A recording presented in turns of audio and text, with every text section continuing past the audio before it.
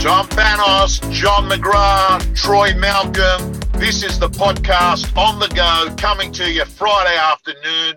Some of us are actually moving along as we do this podcast. John, Troy, how you going? 5 weeks till Christmas. Back to your best intro, Tommy. That's right up there. Well done. You lost a bit of energy last week, so it's good to have you back on pace. Yes. No, it's a good time of year, but I think we're going to talk a bit later about, when do you take your foot off the pedal, and it's certainly not now. But I think today we've got in store for our audience Q&A Friday. We do. And we're going to start off with the first question. And the anonymous question came in about this topic, and I'm going to paraphrase it. More or less, it's how do you cope when another real estate agent slags you off to customers on an ongoing basis? Should you do something about it or ignore it? What do you think, guys? Funnily enough, Troy, it happens a lot bizarrely in this industry, and I don't know why, but it happens. So my initial things are, number one, if someone's slagging you off means you're making a dent in the market, so you're doing something right. So I'd say that's very good, because generally people don't, even the bad people don't slag off the number 5 and 6 agents, so that's good. And realise that as the more successful you become, this is going to happen. Success polarises people's opinion of you, and you are going to get people critique you and even do so to vendors. Second thing, though, I think, Troy, always rise above. Like, there is never, ever, when you're in a competitive situation, there is no rationale ever, in my opinion, to slag off the competition. If it comes to you and someone said, Tom, they reckon that you're this and that, so, look, I guess they're entitled to their opinion. Let me just talk you through the facts. But never go down to someone's, sort of gutter level by trying to slag them off. I just think it's a terrible thing to do. Troy, what are your views?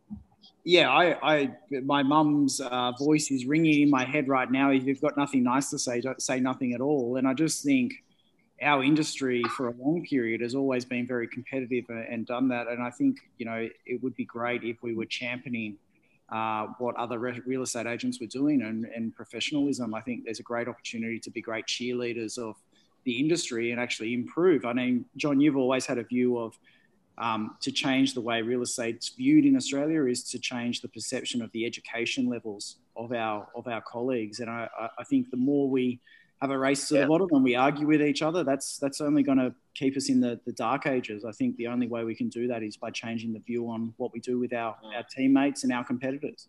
So I'm on the same view as you. Look, don't ever bag out the always rise above. I'm just inspired by your mum, because the only thing mine ever said was clean your room. So yours is giving you all these pearls of wisdom at a young age. So no wonder you turned out so damn good.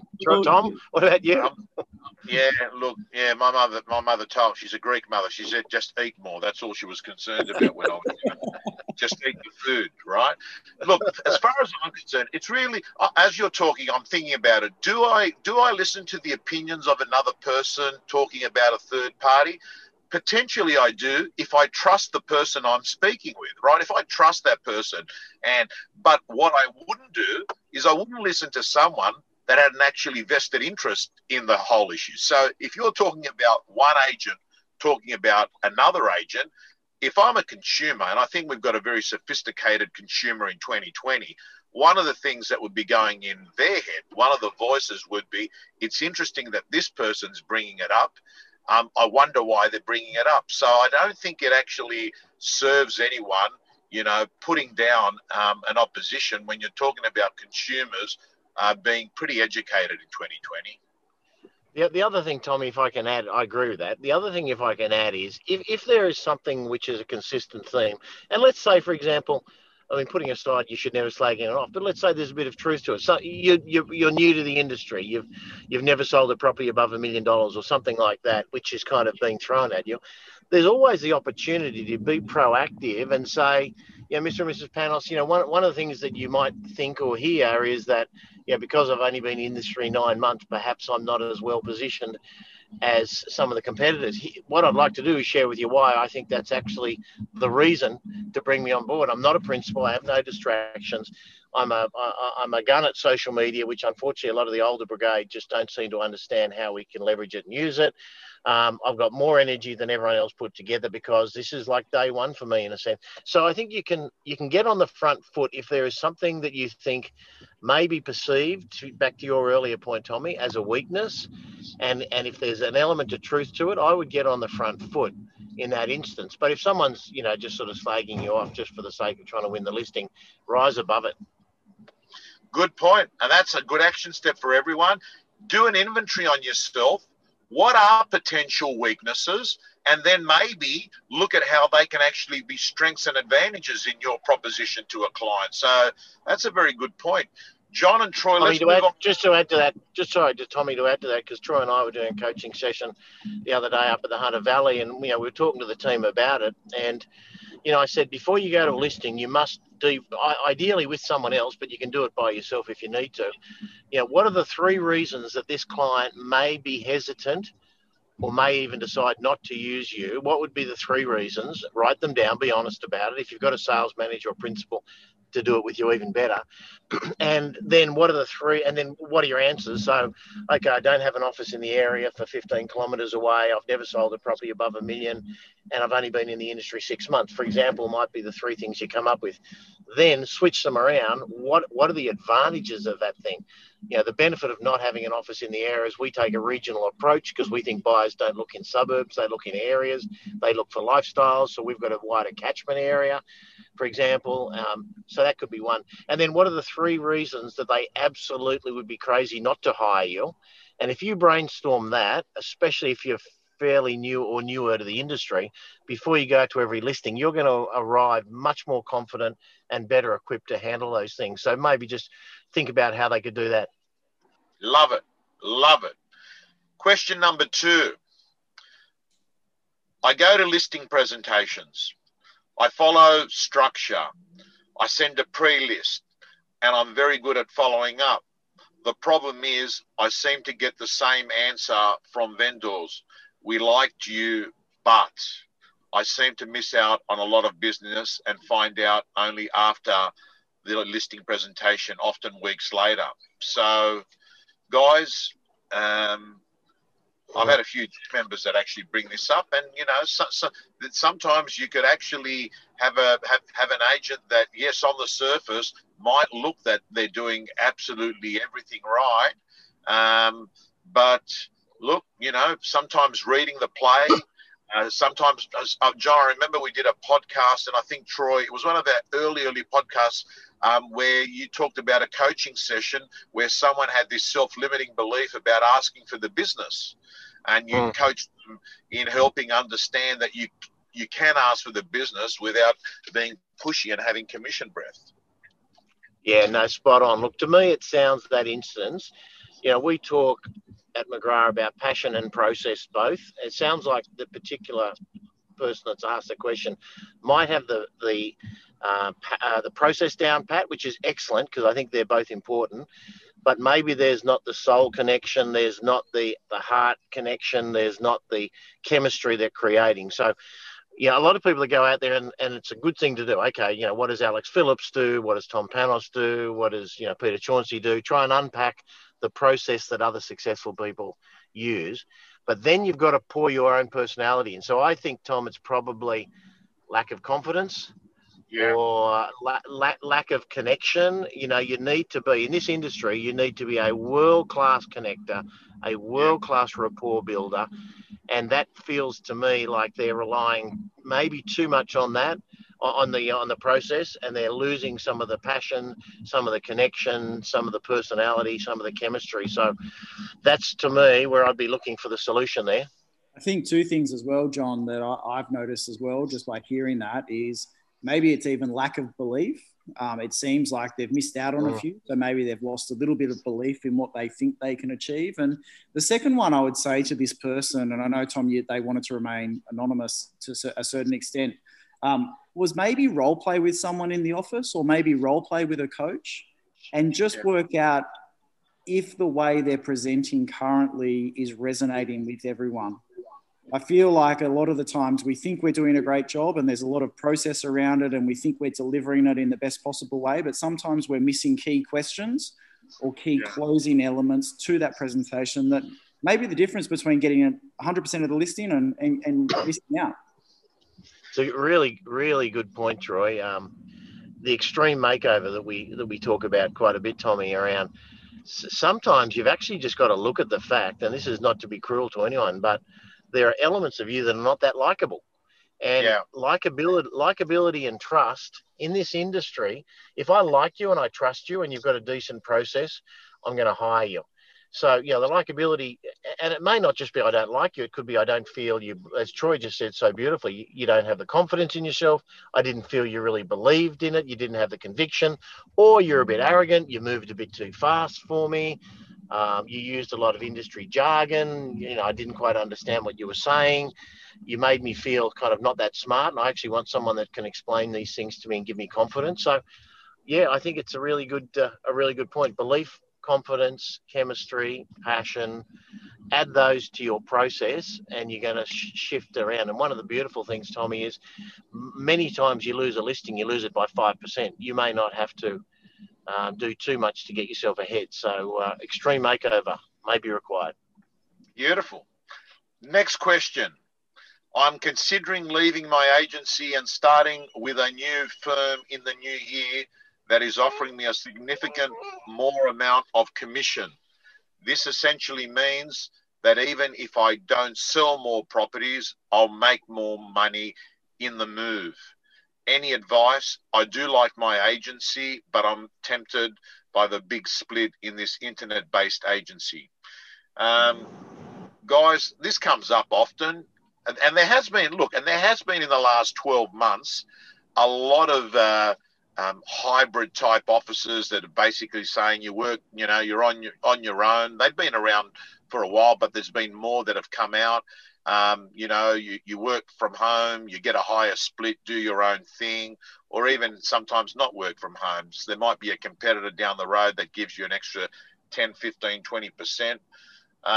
Your views? Yeah, it's interesting. You're right. There's been pressure on agent fees, and they've gone up north. I mean, the old days when I started, Tommy, probably you too, it was 50-50 if you're lucky, and that was it. And now there's no doubt that as agents have built stronger businesses, they're actually deserving more, in my opinion, and obtaining more. But there comes a point where the extra 5 or 10% that someone else might be offering you, because there's always going to be someone that'll offer you, you're getting 60, well, I'll give you 65. Or 65, I'll give you 75. So my view is there's a certain sort of commission structure, and you should be across that. And depending on what you're writing, it's going to be a slightly different number. But beyond that, I think, it's more important to have the culture, to have the coaching and mentoring. A good example, I'll just give you one. I'm sure he won't mind too much, but Alex Jordan, Tommy, he works with us, and I think I arguably think he's the best agent in the country and one of the best in the world. But he was working for a real estate company that was giving him about a 90-odd% split when he met us. And we identified him as a future talent.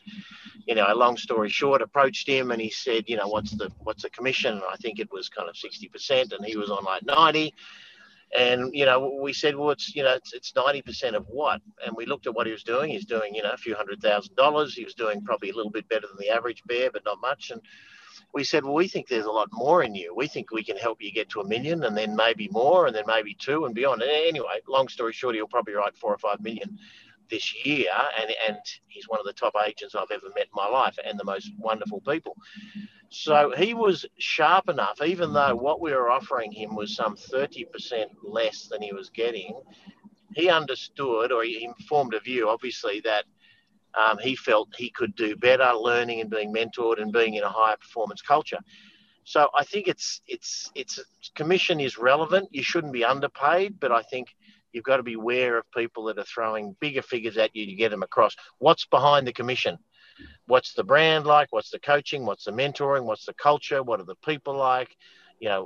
What's the support? What's the marketing like? All those other things, because as Alex Jordan's shown, you can 10x your business if you're in the right environment. Yeah, it's funny you say that, John, because I think I'd sent it to you about 18 months ago. We did a private Facebook survey of our gym members. What are you looking for in an employer? And we had a number of options put up there. The top three that came up were brand, training, culture. Fee did come into it, but it wasn't in the top three. And it became very clear what people don't want to get is get underpaid. And there are instances. I mean, there are some instances out there when I'm surprised that they still exist, that there are people on 35%, right? But not many. But what people appear to want is a place that feels good to go in. They want something that's got a brand, that's got a bit of a magnet in the community, and they obviously like training. And it appears they're in the top three. So, and by the way, anyone that's thinking about leaving so they can make less sales and make the same amount of money is not the kind of mindset you should go into 2021 with, you know? Yeah, I agree. Troy, have we missed something there? I mean, I know that you and I align on this. No, I think we absolutely nailed everything. The other thing I'd just mention is the short-term sugar hit doesn't always align to your long-term goals. So I think that's something to be mindful of as well. Like, it may seem like a great deal, but like you said, John, scratching the surface, what does it look like in 5 years? Are you aligned to the leaders of that business? Sometimes it's better to make sure you're watering the grass where you are and building a profile and a reputation around great business, as opposed to chasing the extra 5% commission split. Yeah. Well said. Now, gang, as we come towards the end of this podcast, I think we should spend a few moments talking about 5 weeks to go, right? We're middle of November. People can still list properties for the 19th of December and around that period. But we've got 5 weeks to go, and it's an important 5 weeks. In terms of productivity, it's probably more important than 5 weeks in July. There's a lot happening. There's a big appetite from consumers. Repressed activity due to COVID-19 means that there's plenty of people on the vendor side that want to take advantage of this current market. John, Troy, what are the pieces of advice you could give our audience on what they should be doing and focused on in this last month? Yeah, I think that we know that, people won't be going overseas for holidays, and hopefully they'll find a place at home or in Australia that they'll enjoy to recharge themselves. But I think that the market's going to go right through till Christmas, and I think it's going to open a little bit earlier next year than traditional. And I think that there's going to be plenty of sales to be made. So be careful about, or not be careful, but, think about when's the best time for you to have your break and come back and so forth. Troy and I were coaching one of our regional offices the other day, and one of our agents, great guy, great agent, he said, look, I'm sitting on or about to sign up about 8 listings over the next few days. And he said, I'm just thinking, should I hold them over to 2021 or should I crack off now and get starting? And I said to him, Paul, what I would do is I think you can actually get these launched and sell them and list the buyer's property and launch them in 2021. And I was serious.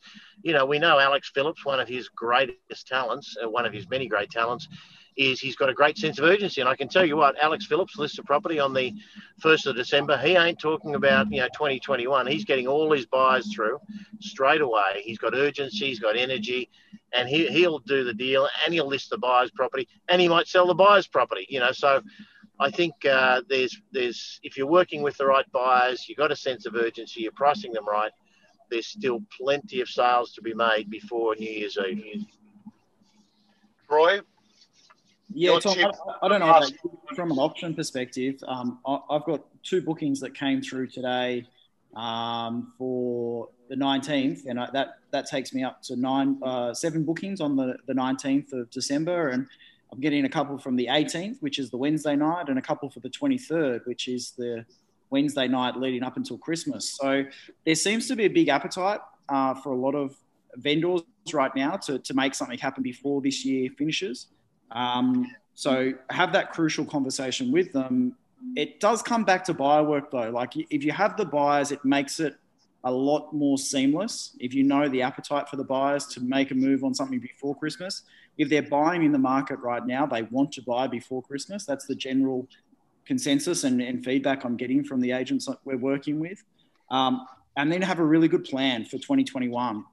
John, we spoke about with a number of our teams this week about what does that look like? Is it 4? Is it 6? Is it 8? Is it 10 listings to really hit the ground running and have that 30th of January auction date set in stone, so you know you're working towards something and you've got momentum as soon as you come back. I think Dr. Fred said it best when he said, make sure you park your car on the top of the hill so you only have to release the handbrake at the start of 2021. Yeah, as you know, Tommy, Christmas lunch tastes a lot better when you got 8 listings for January ready to go. So I think get in touch with all your vendors, sign them up before you go on holidays rather than saying, oh, look, I'll give you a call the second week of January. Get them signed now because who knows what's going to happen over the break. Someone else might get in between you and them and make it happen. There's plenty to be done in 2021. You want to start strong. Yeah, well said. And I actually think, guys, this is different this year. I don't see the Christmas invitations, parties that were of previous years. I see a lot of agents that are telling me they're starting work again on the 4th of January. And it appears, like you've said, Troy, with your bookings, people are more than happy to be transacting on the 23rd of December. So maybe the answer is don't treat this like December, treat this like October. Yeah. So, guys, thank you so much. It was good having those questions, and I'll talk to you again next week. To all our listeners, have a great week. The weather's fantastic. That's the good news. And I believe Adelaide is all under control. A big shout out to Phil Harris and everyone in South Australia who've got to spend the next 3 or 4 days sitting at home. They're not allowed to be doing anything. It's a pretty strict lockdown there, but they're on top of it, and I believe that there's been hardly any infections since they went into lockdown.